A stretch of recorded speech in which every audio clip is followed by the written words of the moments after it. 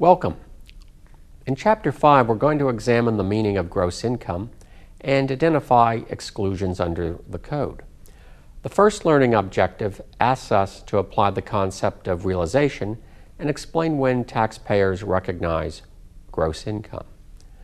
You'll recall gross income is all income from whatever source derived. Unless there's a tax provision saying otherwise, gross income includes all income. It's that straightforward. Whenever a taxpayer receives an economic benefit, that is, an item of value, there's going to be gross income. Think cash, think sales proceeds from property, all of which can be spent. So the question might come to you, well, what about proceeds from a loan? Here, that's not part of gross income.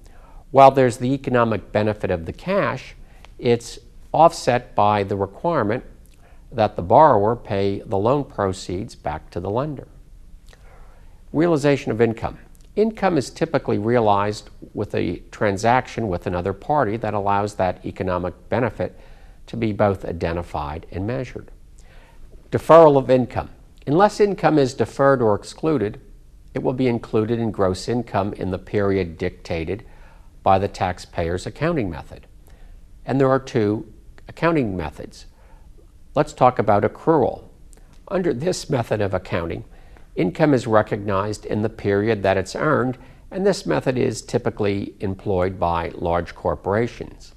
Contrast that with the cash method of accounting, which recognizes income in the period received or constructively received, and this method offers a simple yet flexible method of accounting used by individuals. We've got three fundamental doctrines of tax law that impact how much, when, and who pays taxes. The return of principal concept, the constructive receipt of income concept, and assignment of income. And let's examine these with some examples. Let's look at example 5.4 in the textbook, which illustrates the constructive receipt of income problem. We're told Courtney's a cash method taxpayer and she's earned a year-end bonus of $4,800. On December 28th, Courtney's supervisor tells her that the bonus was issued as a separate check and that she can pick up that check in the accounting office anytime. Courtney decides not to pick it up until January 2nd of the next year, and she doesn't cash it until late January. The question arises, when is that $4,800 taxable?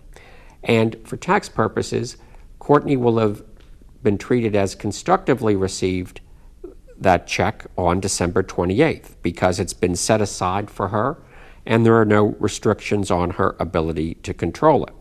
So the constructive receipt rule can be remembered as a taxpayer cannot turn his or her back on income. Let's now look at an assignment of income question. And a good place for that is example 5-5 in the textbook. Courtney would like to begin saving for Darren's college tuition. If Courtney were to direct her employer to deposit part of her salary in Darren's bank account, would that be successful in assigning the income away from the parent to the child? And our answer here, of course, is no. She's going to be taxed on her entire salary because she's been the one who's earned that income. And while the payment to the son could be treated as a gift and not taxable to him, the parent is still taxed on it. What if Courtney decided to shift some of her rental income from an apartment building to her son?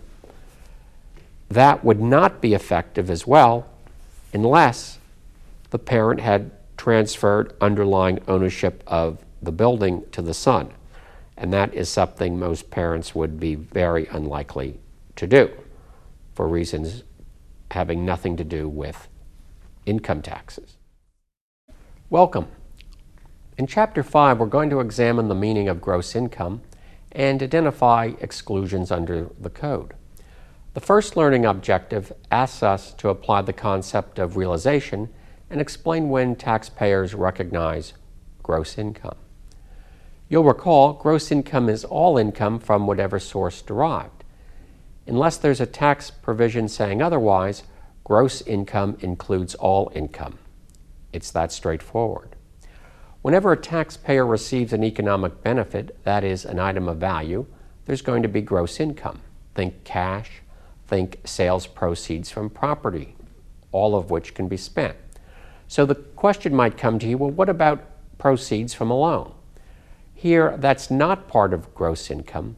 While there's the economic benefit of the cash, it's offset by the requirement that the borrower pay the loan proceeds back to the lender. Realization of income. Income is typically realized with a transaction with another party that allows that economic benefit to be both identified and measured. Deferral of income.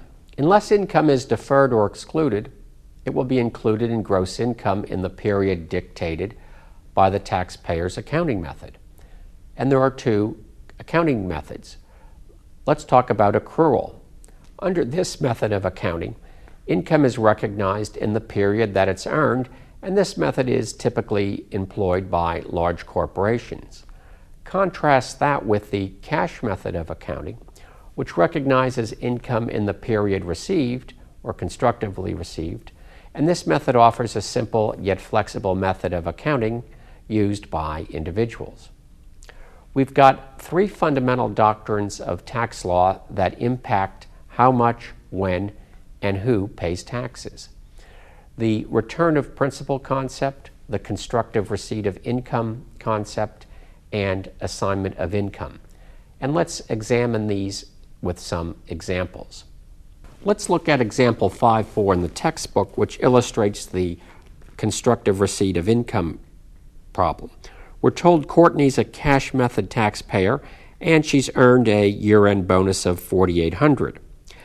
On December 28th, Courtney's supervisor tells her that the bonus was issued as a separate check and that she can pick up that check in the accounting office anytime. Courtney decides not to pick it up until January 2nd of the next year, and she doesn't cash it until late January. The question arises, when is that $4,800 taxable? And for tax purposes, Courtney will have been treated as constructively received that check on December 28th because it's been set aside for her and there are no restrictions on her ability to control it. So the constructive receipt rule can be remembered as a taxpayer cannot turn his or her back on income. Let's now look at an assignment of income question. And a good place for that is example 5-5 in the textbook. Courtney would like to begin saving for Darren's college tuition. If Courtney were to direct her employer to deposit part of her salary in Darren's bank account, would that be successful in assigning the income away from the parent to the child? And our answer here, of course, is no. She's going to be taxed on her entire salary because she's been the one who's earned that income. And while the payment to the son could be treated as a gift and not taxable to him, the parent is still taxed on it. What if Courtney decided to shift some of her rental income from an apartment building to her son? That would not be effective as well unless the parent had transferred underlying ownership of the building to the son. And that is something most parents would be very unlikely to do for reasons having nothing to do with income taxes.